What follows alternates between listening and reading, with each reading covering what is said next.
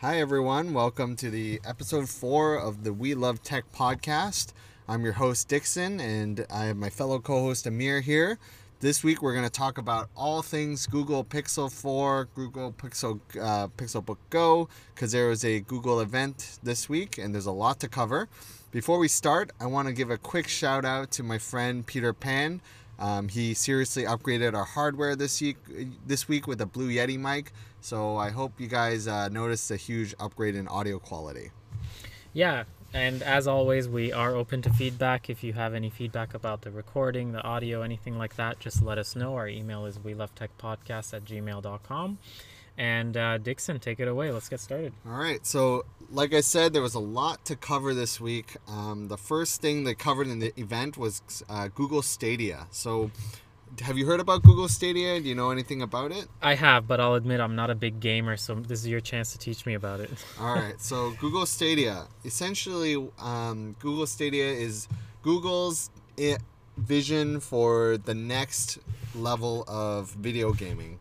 So current gaming systems, they need a disc or some kind of download before, and a console. You have to spend like $300 or $400, buy a dedicated console or a really expensive PC in order to play these high-end games. And Google's dream is essentially to stream video games like you would a YouTube video or any kind of like the podcast, for example. So from any laptop or phone that supports streaming, not only can you stream videos like YouTube, it would be very similar with video games. It's a pretty grand ambition, and they announced basically that it's coming in November. So how it works is that you would there's a $169 pre-order. It includes a Chromecast Ultra, their Stadia controller, and as well as you get access to Destiny 2. And then after you pay that, that's not it. You have to pay a $11.99 Canadian dollars subscription. On top of that, you have to buy games in addition. So it's not like something like Netflix where you pay $11.99 and you get an all-you-can-access every movie, every show. You have to you have to pay to get in. Then you have to pay for games on top of that. Now, I think that's going to rub a lot of people the wrong way. Yeah. Yeah, I mean, I already pay enough subscriptions in my opinion, so I don't game that regularly. So if you want me to fork out $11.99 just to access the streaming service and then pay on top, I don't know. I don't think that's for me, but yeah, and you're not a gamer. Yeah, I'm not a gamer, but I can't imagine paying that much just to, like a monthly fee to play games. But everything is headed in that direction. Everything is headed in the subscription payment sort of model. Like you've got Netflix that pretty much started it all. You got Amazon Prime. In Canada, we have Crave. If I want to watch, like, for example, all soccer games from all different leagues, I have to get 4 or 5 different subscriptions. There's like One Soccer, there's DAZN, there's TSN Sportsnet. Like, yeah, it's getting a bit out of hand, but thankfully I'm not a gamer, so this is not one that I'll be signing up for. So it's hard to... What I would say is I don't really recommend people, if you're huge gamers, it's very, very early. There are a lot of publishers who are really jumping on this idea, though, but it's one of those things like you have to really wait for the gaming library to develop. Not to mention a lot of, like, it sounds really ambitious, so there's still a lot of little kinks they need to iron out. For example, you can't do this unless you need a really low latency internet in order for this game to operate smoothly. And also at launch, they aren't able to do this on phones just yet, or if you want to use phones, you have to plug the controller into the phone. It's not fully wireless, so a lot of limitations. But good for Google for pushing ahead with the next generation of gaming. But we'll see. We have to see if this actually takes off. Yeah, let's talk about the Pixel Buds now. So for the first time, they're truly wireless, because the previous Pixel Buds were not connected by wire to your phone, but they were connected by wire to each other, right? They also sucked. Also sucked, exactly. Yeah. So how is this different? And we'll get to the price. Like, that was ridiculous in my opinion. But how is it different than the previous set? So the Google Pixel Buds True Wireless, they look pretty similar to the other truly wireless earbuds on the market, and at this point there are thousands of them.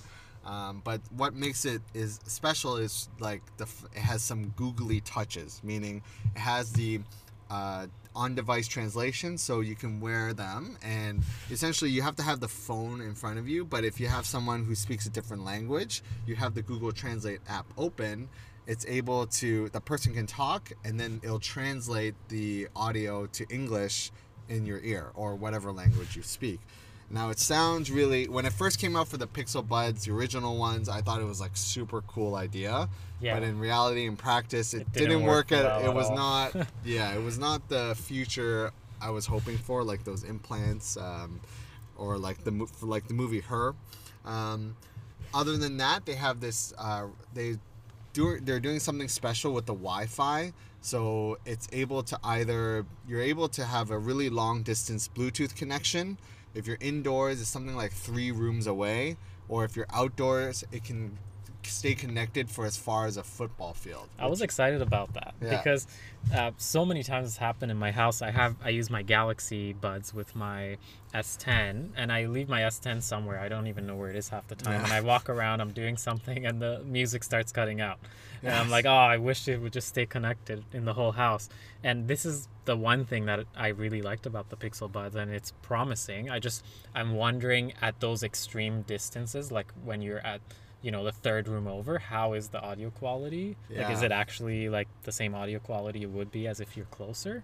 I know it's pretty. It sounds like I'm sure they have engineers working really hard on this stuff, but like Google doesn't have the best track record when it comes to Bluetooth. Our Pixel Books, like, finally, after how many years since it came out, finally got a Bluetooth bug fix. Yeah, oh, don't get me started on the that. Pixel phones had Bluetooth issues, so maybe I'm being optimistic, but man, the price, like, all these features are cool, but it also doesn't have active noise canceling. So what it does, it has this little ambient mic, so essentially it just reduces the pressure of feeling.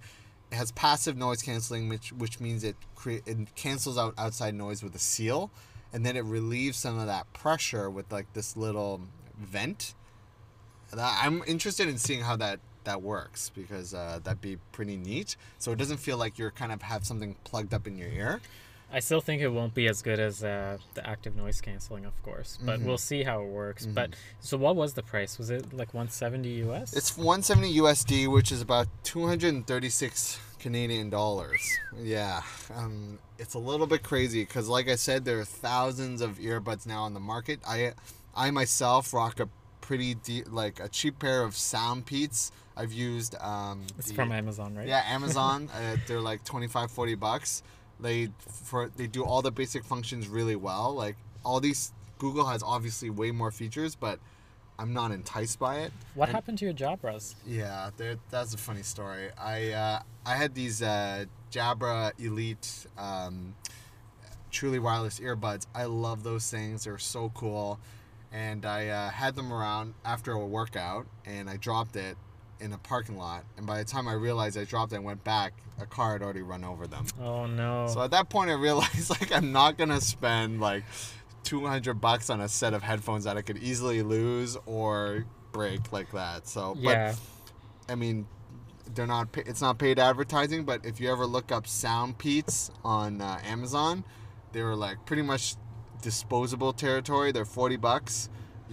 I toss them in a bag. If you lose them, you can buy like 4 or 5 of those before you even buy one set of these expensive truly wireless headbuds.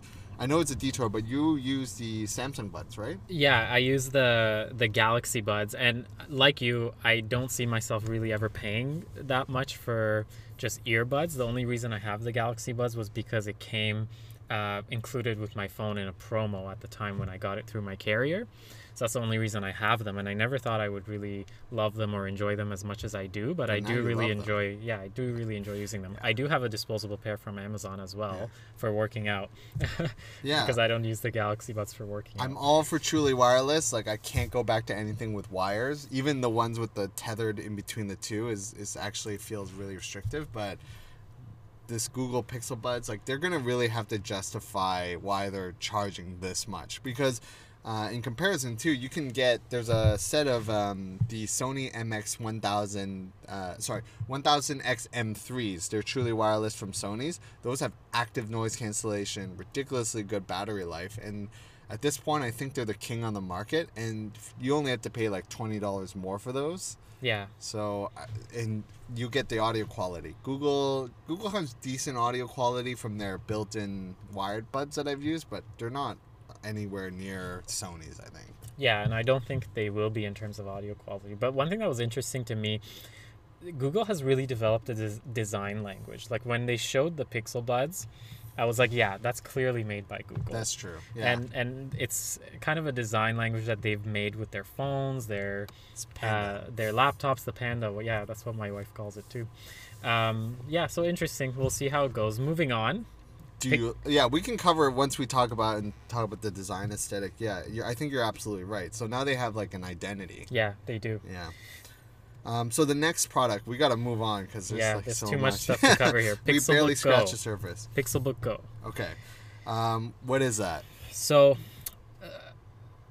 the Pixelbook Go is, in my opinion, Google's way of trying to get the Pixelbook in everybody's pockets, or in everybody's backpacks, not pockets.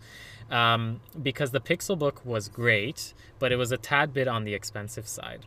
And to me, it seems like they've taken a bit of a hit in the premium department in order to try and sell more. Mm-hmm. What do you think about that? Yeah, I agree. We both use Pixelbook. We love our Pixelbooks, but I have a hard time recommending it to, if you want to buy that thing in store, it's like almost $1,500 Canadian. Yeah. Like you go buy a Mac. Like we got ours through used. But I love it. But I don't think it's a laptop for everyone. On the other hand, when you look at the pricing for the Pixelbook Go, it's a lot more affordable, and I think I still think it's a bit too expensive to be someone's secondary laptop, but it's a little bit more palpable because at the end of the day, as much as I love Chromebook OS, it's still not, it can't do everything that you can do on a Mac or a PC. Let's talk about the design a little bit because Amir was pretty lucky. He was able to get some hands-on time with the Pixelbook Go and the Pixel 4. So how did it feel like? So the Pixelbook Go, just looking at it from a bit of a distance, it looks less premium than the Pixelbook to me. The Pixelbook is like the epitome of premium, in my opinion. It's really, really premium. We fell in love with the hardware in store. Exactly, just look and feel wise. The Pixelbook Go, it doesn't look super premium, and when you start actually using it, touching the trackpad and stuff, again, it doesn't quite feel as premium as the Pixelbook. Especially the one thing that stood out to me was when I was clicking on the touchpad, it did feel like a very cheap $600 Acer or something. Damn. Like it had that springy sort of action. Like, you know what I mean? Yeah, very springy. Not like what you feel with your MacBook Air or your exactly. Like your it didn't Pixelbook. have that satisfying feedback of when you press down on it, and I didn't like that at all about it. It looked very plasticky. The screen looked decent. I didn't get a chance to fully test out the screen, but from what I saw, it did look pretty decent. And the keyboard felt very good. It felt very similar to the Pixelbook, which in my opinion is one of the best keyboards. I love, especially now for people who hate the MacBook keyboards because of their flatness and there's lack of travel. At least I have the Pixelbook. I love it. I love the key typing on it. I could never I came from a MacBook. So for people who are looking for, just a text document, basic browsing laptop, and they don't want the typing experience on the MacBook, that actually might be a good option. Yeah. But it's really disappointing that it feels plastic because when they were showing it, I actually thought it looked like a really nice laptop, especially the not pink version. It looked very premium. Yeah, I only saw the black version. They didn't have the not pink version. So I can't really comment on that one, but the black one did not look or feel premium to me. And that could just be because I'm comparing to the Pixelbook, I'm not sure. But it didn't feel like a premium device. It felt like more of a a laptop you can throw around or kind of use with less care. So we always have to talk about price. So we're talking about being a little bit more affordable. I have the pricing options here for the Pixelbook Go. So for the base model, they start at $879, which gets you an Intel Core M3, and which is it's kind of like a little bit better than a mobile processor. It's not super quick. 8 gigs of RAM and only 64 gigs of storage, which to me, in my opinion, for a laptop, it wasn't even acceptable in like 2007. So you can't really do much with that. Even with our Pixelbooks now have at least 128, and yes, I know the idea is to have everything done in the cloud, but honestly speaking, you need hard drive storage. Like, it's just so basic. The other, if you want to step up to the mid-tier model, which I think is the model that if you are considering this laptop, it should be the one to get, is Intel Core i5. You get 8 gigs of RAM and 128 gigs of storage. That starts at $1149. Yeah, and that is the model that I would get. I would not mess around with the lower tier one. 64 gigs is just not enough, and I think I need a bit more processing power than the M3, although Chrome OS doesn't really use that much power. So I mean, at this price point, it's cheaper, because if you want to go in the Mac side of things, which I feel like they're trying to tailor to the Mac crowd, because just the way it looks, even the way when you lift the lid, that little divot looks identical to a MacBook. Yeah. And even the speakers on the side, I feel like it's... So if you're, in that case, if the MacBook Air, which is their baseline, the lowest end MacBook you can get currently, starts at $1449 Canadian. So I'm trying to figure out, like, who would this be good for? Because if you want a laptop for school, even now, I use my Mac. I haven't used my Pixelbook. I haven't found it lacking for anything serious, but I don't know. Would you recommend this for a student? I don't think I would, because the Pixelbook still and Chrome OS still has a bit of limitations. Like, I think they would, if a student had one, they would still need access to a Mac or a PC to complete certain projects. Mm-hmm. So I would recommend I don't think I would. I would say stick with the Mac or PC, because you get one laptop that does everything. If you're kind of in the market for a secondary laptop, something you could throw around just more so for web browsing, that sort of thing, I would probably say pick this up. But if it's going to be your only laptop, I would say maybe still go for pay a little more and get a Mac or a PC. So actually, in my opinion, if you're deciding to get a Chromebook as a secondary laptop, there's a very similarly spec'd Chromebook by Asus, and it's the Asus Chromebook C425. And just to read out the specs on Amazon here, you can get a 14-inch 1080p screen, which I believe is larger than the Pixelbook Go. Still the same Intel Core M3 processor, 8 gig RAM. 64 gigs of storage, which we said wasn't enough. USB-C, it's built... The lid and the deck are built out of aluminum. In my eyes, it looks a little bit more premium. It looks better. Yeah, it looks premium. It's a little bit heavier at 2.8 pounds, because the other one, I think the Pixelbook Go is about 2.3. But you save yourself $300. It's only $519. And it will do, honestly, Chrome OS will run super well on this, the same as the Pixelbook Go. And I don't think you're really sacrificing anything. So... It's really hard to... Google's pricing is, I think, our biggest sticking issue, and we'll cover that for sure for all of their products. It's an interesting laptop. I want to play with it before I do a final judgment, but at this point, like, I have trouble. I don't know who would actually recommend this to. Yeah, but let's be realistic for a sec. All their products go on sale routinely. Yes. So if you just wait a month for Black Friday, I'm sure they'll knock at least $100 off that. Then it becomes a little bit better. Mm-hmm. But still, the Chromebook that Dixon was just looking up is probably a better value. Mm-hmm. Okay, so now on to the big event, the Pixel 4. Okay, so a lot about... this phone is completely leaked since, like, last year. We knew everything about it, but I think there were still a couple surprises that we didn't know. I wouldn't even call them surprises. Maybe like filling in the little gaps of knowledge that we didn't have. Yeah. Yeah. So let's go from the top. So, the biggest thing before was Project Soli. It was the radar-based gesture, meaning that you can, without touching the phone, you're allowed to control it because there's a radar chip that Google has put into the top frame of the phone. Amir actually got to try it out at the store. How was it? Was it amazing, life-changing? You think it's going to be something you're going to use all the time? Oh, absolutely. I think every phone should have this thing that no one can figure out how to use. No, but all jokes aside, so I did Being completely sarcastic. Yeah. I did get a chance to play around with the Pixel 4, and so I'll start off basic with the design for a second. Okay. So as soon as you pick up the phone, you are greeted by a massive forehead. Oh. And it's massive. It's the same size, if not bigger, than the Pixel 3, at least in my eyes. Well, not even with the notch. No, like with.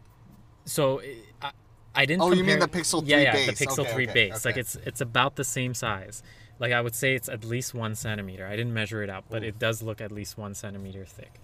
And the bezel at the bottom, I would compare to maybe like an iPhone 11 instead of an iPhone 11 Pro. So it's a bit on the thicker side, maybe even thicker than an iPhone 11.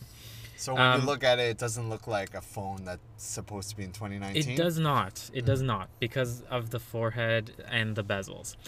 But I was very immediately impressed with the display. And I've used a few Pixel 4s now, very limited short time, but every time I picked them up, I was quite impressed by the display.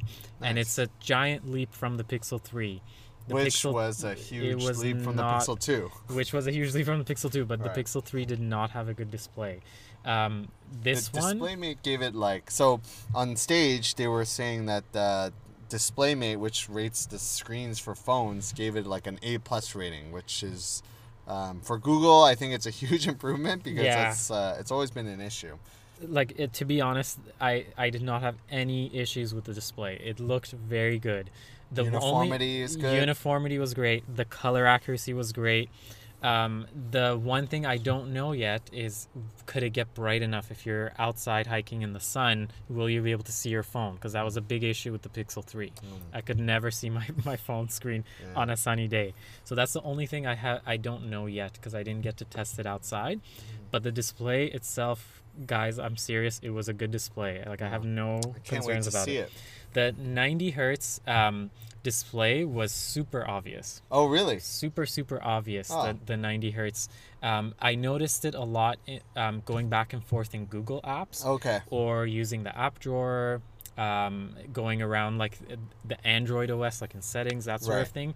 It was very noticeable, and it was very cool. Like, I've never had a 90 hertz display like on a day-to-day basis. Once you go 90 hertz, man, you can't go back. Yeah, but it was very nice. But it's dynamic, right? It is dynamic. We talked about it before, so it's not all the time.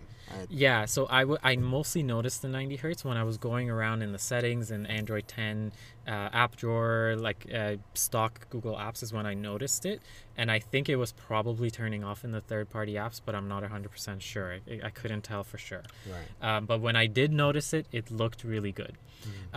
Going back to Project Soli that you said. Yeah, it must be game-breaking. It has to justify why you had the big forehead, right? In my opinion, it doesn't, because I was trying to use it. So anytime an app is supported by the radar sensors, you get a little bit of a glow at the top telling you that you can use it in that app. So I was watching a YouTube video, and I did see that glow on the top. So I waved my hand, and after a couple tries, it skipped the ad for me. Sweet. And then I kept trying to wave it again because the glow was still there, but nothing really was happening. So I'm not really sure what it's meant to do. Is it meant to like skip 10 seconds every time you wave your hand or whatever? I did also test it with Google Play Music, and I was able to skip a song. Sweet. But what I don't know yet is, how, like, if your phone's locked and you're playing music, do you have to first wake up the display and then wave your hand over it, or does it just sense your hand? Right. Because if you have to wake up the display anyway, then it doesn't really give you any benefit. Yeah. So when they were on stage and doing they were talking about how they put in so much time and effort into calibrating it, because, for example, if you have a coffee cup and you're trying to bring it over the screen, that doesn't count as a gesture, and they don't want to misinterpret that as a skip. But you also said that you saw a lot of people struggling to use it. It was hilarious. I was just standing playing with the Pixel 4, and I see people just waving at the phone. It was the most ridiculous looking thing, and everyone kept getting frustrated. They waved once, it didn't work, they waved again, and people got frustrated. I don't know, is it because the radar detector is not detecting their movements, or do they just not know how to use it, and they're using it with not in the right app, for example, or not trying to do the right action. So that, again, once we have the phone and we're using it as a daily driver, we can try to figure out what that is. Right. But it was just hilarious watching people waving at this phone and getting frustrated. Like literally everyone who walked by tried it and they were getting frustrated. There is another benefit of Project Soli, though, right? Because what it does is it has a little radar chip. It projects essentially like this kind of bubble around the phone. So the moment you pick up the phone, it's able to detect that you're near it, and then it starts firing all the sensors, so it can activate the another feature of the Google phone, which is the Pixel phone, which is Face ID. Now, their benefit is saying that you can basically unlock the Face ID super fast. And this is probably the first first Android phone that has what they claim is secure Face ID, secure enough for use for payments and stuff. Because I know the OnePlus had Face ID, but since it essentially just took a photo, it wasn't secure enough. From the reviews online, from people using the phone, they say it's ridiculously fast, to the point where you have to, The Verge, Dieter Bohn, they had to essentially have a function to stop it from activating, just so that you can see the lock screen. Were you able to try that out at all? No, I wasn't. The phones wouldn't, I really wanted to, but I think they were in demo mode, so they wouldn't let you register Face ID, which is, I guess, appropriate. Makes sense. But that's one thing that I did want to check out, but I unfortunately couldn't. Now, you mentioned that it's secure enough to use for like payments and stuff, but what's the big problem? Yeah, so a couple days out, we're recording this podcast, and now it's realized that Google has admitted themselves that you can unlock the phone even if you have your eyes closed. So the obvious scenario that jumped out to me, and I think to most people, is that if someone is robbing you and they steal your phone, or even someone who wants to get into your phone while you're asleep, all they have to do is just pick up the phone, lay it over your sleeping face, and then they'd get into all your banking apps, all your private secure info. So that's a pretty, were they not testing the phones when they were doing this? Or they think it wasn't an obvious idea? That's absolutely ridiculous. I remember when I had the iPhone 10, Apple fully told you that there is a mode you can use that it would work with your eyes closed, but it's not as secure. Or sorry, not with your eyes closed, but when you're not paying attention to the phone.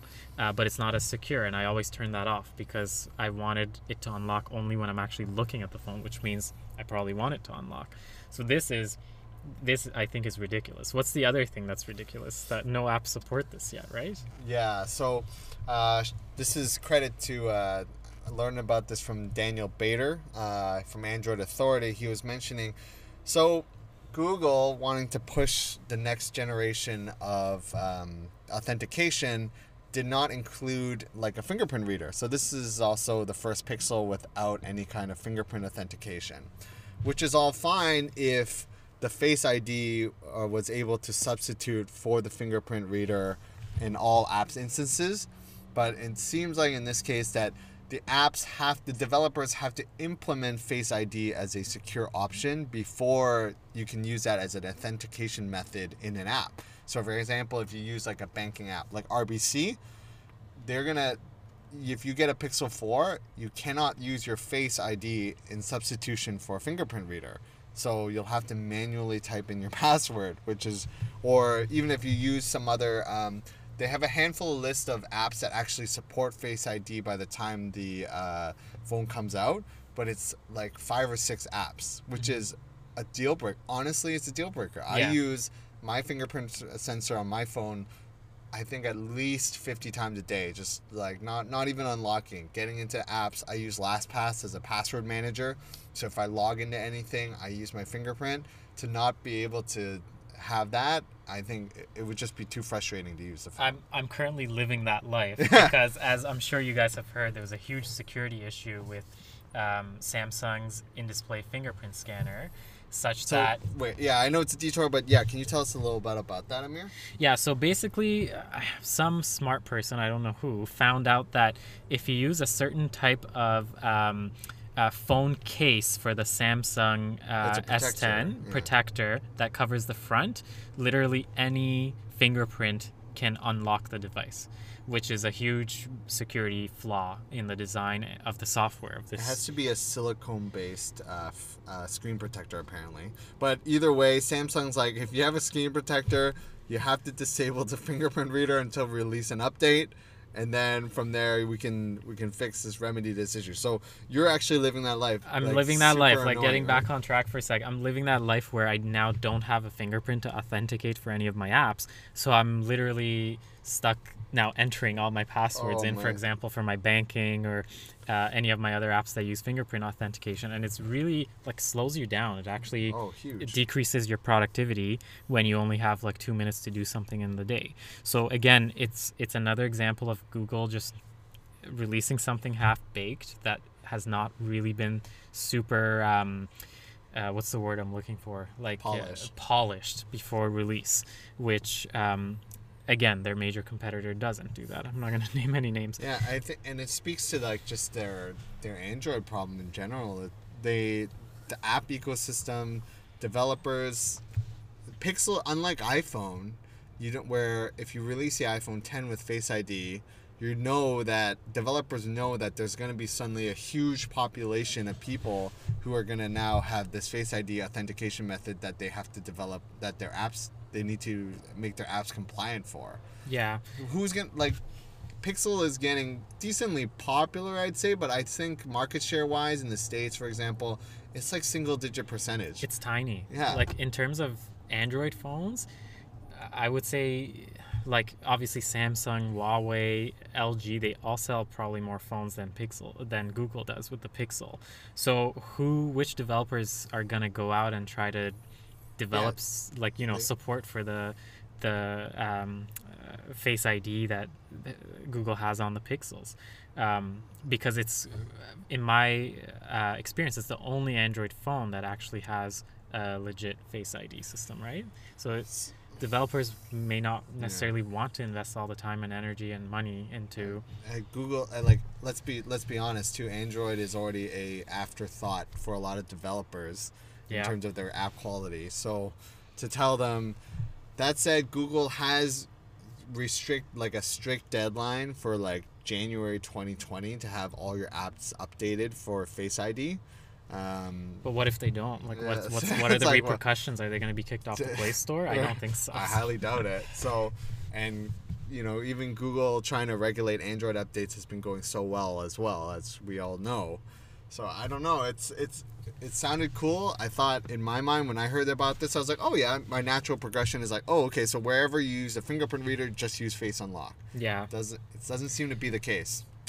So, but like all those problems aside, they all go away when you just open the camera on the Pixel and you take a photo. The camera is so good. It's really, really good. I really miss my Pixel 3 camera. It was literally the only camera I needed. I didn't even touch my mirrorless camera when I had my Pixel 3. The photos are just incredibly sharp, great detail, very good dynamic range. It was just a really, really good camera. You could just trust it whenever you pulled it out to take a great photo. Videos weren't the same story, but the photos were just incredible. And I'm wondering if all the shortcomings of the Pixel device are worth it for the camera. So let's backtrack and talk a little bit about the upgrades to the camera. And when they on interviews and from the live stream, so they actually didn't upgrade the sensor from the Pixel 3. It's the same It's sensor. the same sensor, but Google had an awesome. If you guys have a chance and go to the live stream, there was a guy who talked about the camera is a professor on computational photography, and he explains exactly how Google does its imagery, and basically they take 9 unexposed or low exposure frames, and they take the data from those exposures to combine it into one image.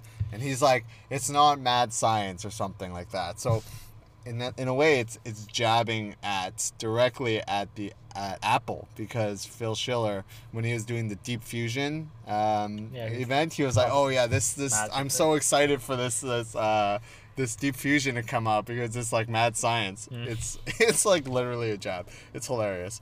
So he says, you take 9 underexposed images, and then you combine the data from them to make one. So their idea is like, to get better pictures, they don't need better hardware, which is what traditional photography does. They need more data, or better data. So from that, a lot of this comes from something called the Pixel Neural Core, and it's an additional chip in the Pixel 4 that basically drives a lot of the upgrades within the phone. Not just photography, there's also a transcribing app, which we'll cover later. But yeah, so a lot of that photo upgrade isn't from the fact that you have a better sensor or a wider aperture, all those things that make for traditional better photography. The Neural Core also allows you to now, when you do when you adjust a photo, when you tap the photo, you're allowed to not just adjust the brightness, which you do on all phones. Now you can do shadows, which for me was like, whoa, that's awesome, because that's one of the biggest problems I had with HDR Plus before. Some areas would be actually too shadowy, or I want to reduce the shadows, or sometimes I want to increase the shadows. When I saw that, I was like, oh man, I wish I had that for every single phone that I had. I thought that was really cool. Yeah. I think that's just going to add an extra little element to the Pixel Did you try that camera in the store? lineup. I did not. Yeah.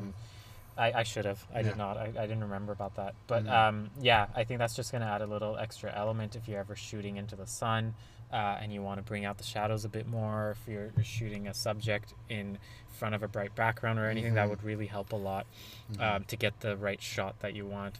So I am excited about that, actually. And then continuing along the computational photography, so now they have a new night mode, and it's for astrophotography. So night mode last year was pretty awesome, because it was able to take basically photos in dark areas, make it look like really, really dramatic, and essentially look almost like you're taking a photo in daylight. Now they kind of stepped it up, and now the Pixel 4 is able to do something called astrophotography. It does require a tripod, but essentially you put the phone on a tripod in a starry night sky, and you set an exposure for 15 seconds or so, and it's able to take these on stage, it looked pretty incredible, these dramatic starry sky photos. Now, they looked really good, and I wish my Pixel 3 had that when I was on a trip to Zion National Park a few months ago. Yeah, it would have been really cool. Just a couple months too early. Yeah, but you do absolutely need a tripod, right, for that? Yes, some sort of stand, because when you're taking that many exposures, it needs to be as still as possible. But I think if you're intending to take those starry sky photos, I think the process is pretty dramatic. The nice thing about that mode is that it's not confirmed 100%, but Google has said they are working on backporting that mode down to the Pixel 3 and even the 3A. But I think you're not gonna have as good a result, because I think it still needs some help from the Neural Core. But still, it's nice to know that your Pixel 3 is able to do that. Yeah, that's good to know. I'm glad that they're bringing it to the older devices. Okay, so now we have to talk about the big elephant in the room, the addition of the second camera and the lack of a missing third camera. There's a sigh. Please tell me why you're sighing, Amir. I'm just disappointed. I'm not sure why they chose to put a telephoto instead of a wide angle, and I'm not sure why it had to be why did it have to be instead of something? Why couldn't they just throw in 3 lenses. Yeah. Like, I just really don't know. They're trying to compete with Samsung and Apple, who are both including 3 lenses now. I really don't understand the reason for it. Was it just cost savings? Was it I don't know. I have no idea. So on stage, that professor was saying is that like with telephoto, you're able to do 2 things. Now, shout out to the first episode where I mentioned about the fact that my prediction was true. Having a second telephoto lens is able to give them more data to know how far objects really are. So when you do portrait mode, it's going to be a lot more accurate with their blur. And the second thing is that by doing telephoto, you're actually able to get more data rather than a wide angle, which only gives you a bit more frame, but it doesn't give you more data about the photo. I can see that, but what if you need to take a photo and you can only take it I'm with the not wide disagreeing angle? with you, because there are budget phones now that have 3 cameras, and these camera parts, like they're not even that expensive. I think like the fact that a low level mid-tier Chinese phone is able to add all 3 cameras, I think it's not an excuse to like not have a third camera. Yeah, and remember a while ago, like when I first got my S10, I sent you a picture of my backyard, and I said I've been trying to take this picture for a long time, but even if I go as far back in the corner of my backyard as I can, I could never grab the whole view with just the standard wide angle camera lens that I had on my previous phones. And when I got the S10, I was finally able to do that with the ultra wide angle camera. So it's just more useful in certain scenarios. And I was at a wedding this weekend, for example, and I had my OnePlus 7 Pro with me, and I was able to. The fact that I had 3 cameras was awesome, because when did I use the zoom? I agree. I was sitting in the back row of the ceremony. I was able to zoom in right onto the bride and groom from the back, and that was very useful for telephoto. But when I used the wide was when I was at the dinner, and there was the bride was doing a surprise dance for the groom with her bridal party, and the wide angle was the only one that was able to capture both the groom and the bridal party in one shot. Yeah. From where I was sitting, I'm not going to get back, stand up, go all the way back to the room just so I can include all the people in the frame. I just had to sit in my chair. You can't do that with the Pixel 4 because there's simply no wide angle. And didn't someone from Google say that the telephoto is more useful, or people use it more? He believes that people use the telephoto more. I honestly think that's a cop-out, because I agree. I don't think that's true. If that were truly the case, then why does the iPhone 11 have a wide angle and not a telephoto? I know.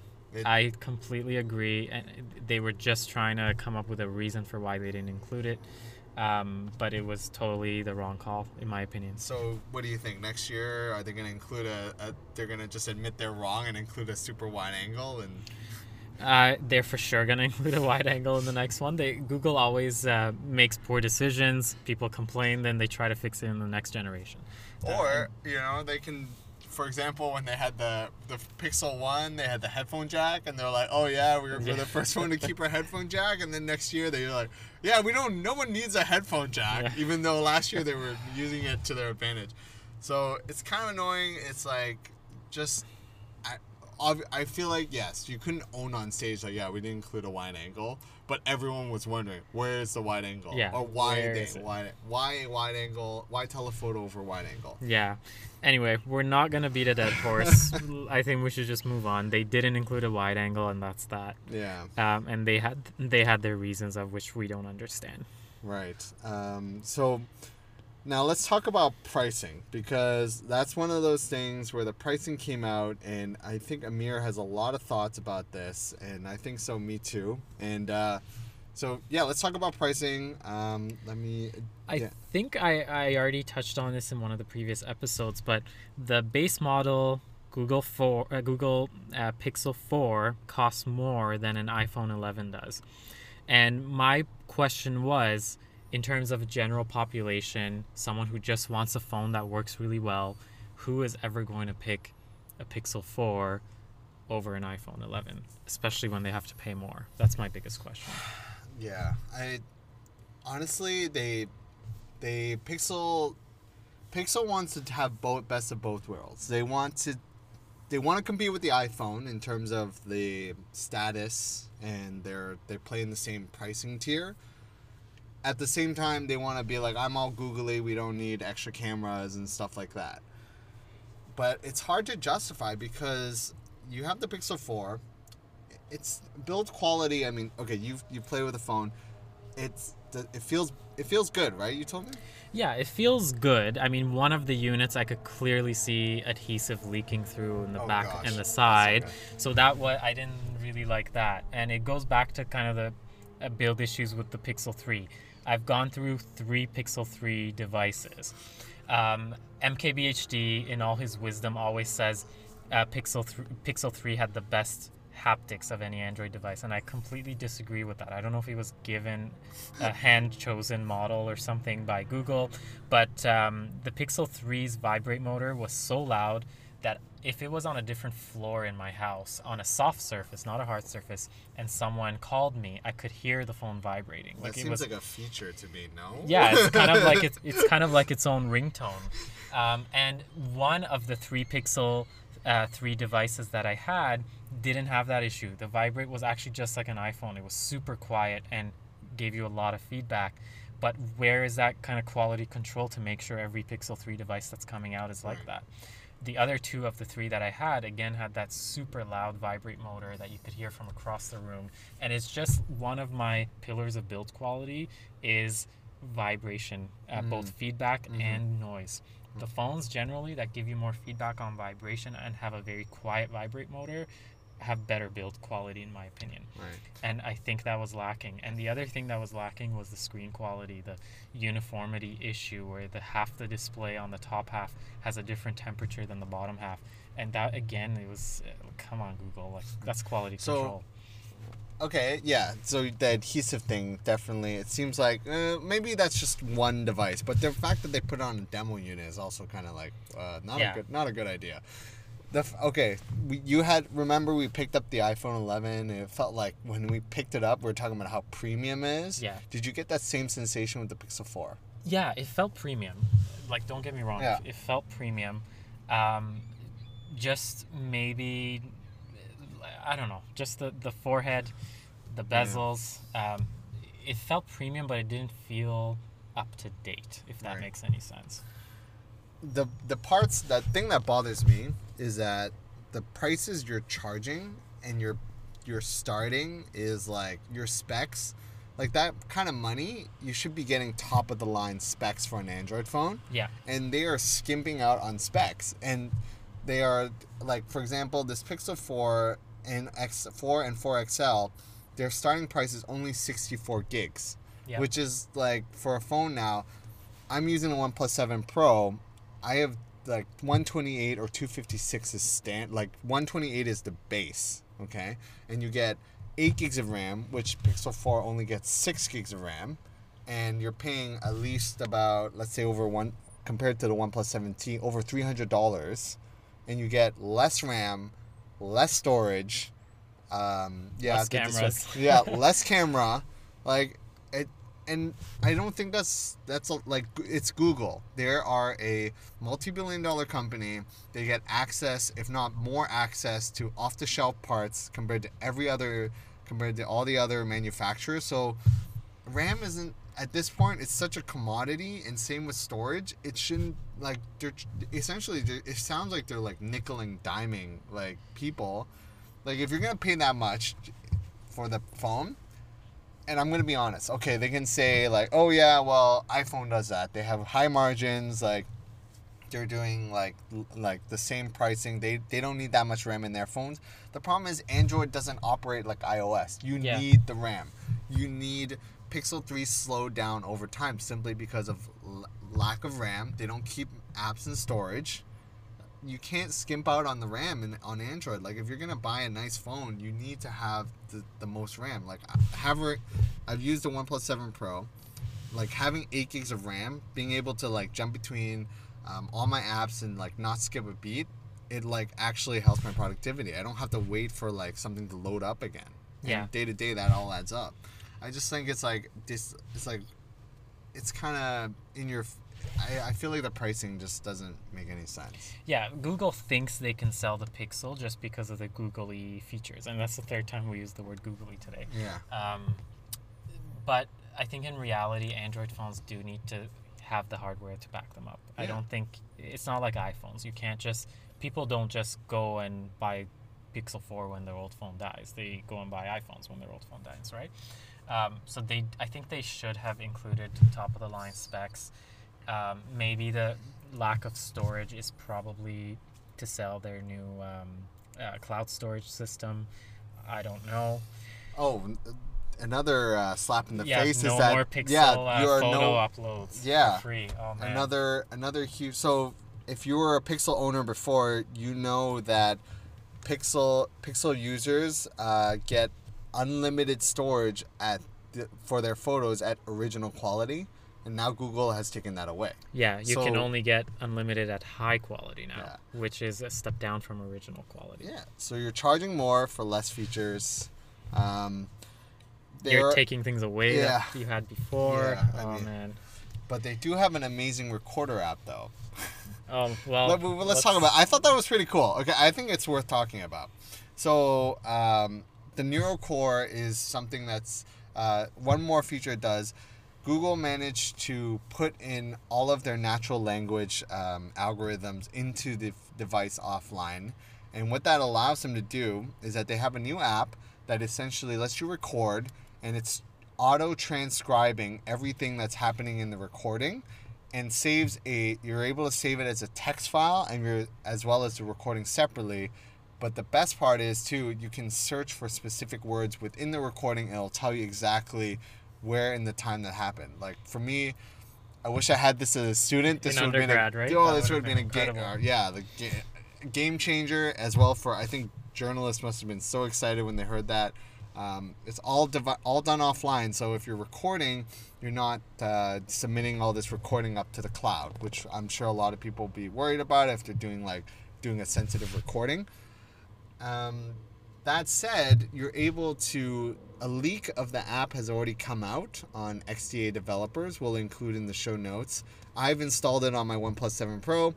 The transcription and the recording feature works, but at the same time, I'm not able to save the text file. So I'm hoping for the official device the official app to leak out, and then that's one thing that's actually not even a Pixel 4 exclusive, it seems like. Yeah, I'm excited about that too, but I think they're probably going to release it to all Android, or at least as an APK side load. Man, we covered a lot of material. It's almost close to an hour. I think this might be our longest podcast to date. Yeah, it probably is. Guys, let us know what you think. We're always happy to hear feedback. Again, our email is welovetechpodcast@gmail.com. We're always happy to hear from you. And we'll probably be doing another episode next week. Yeah, definitely. So we'd love to hear some ideas on what we should do as our topics as well. We always have plenty to talk about, but we're always open to new ideas. Thanks for listening again, guys, and we hope to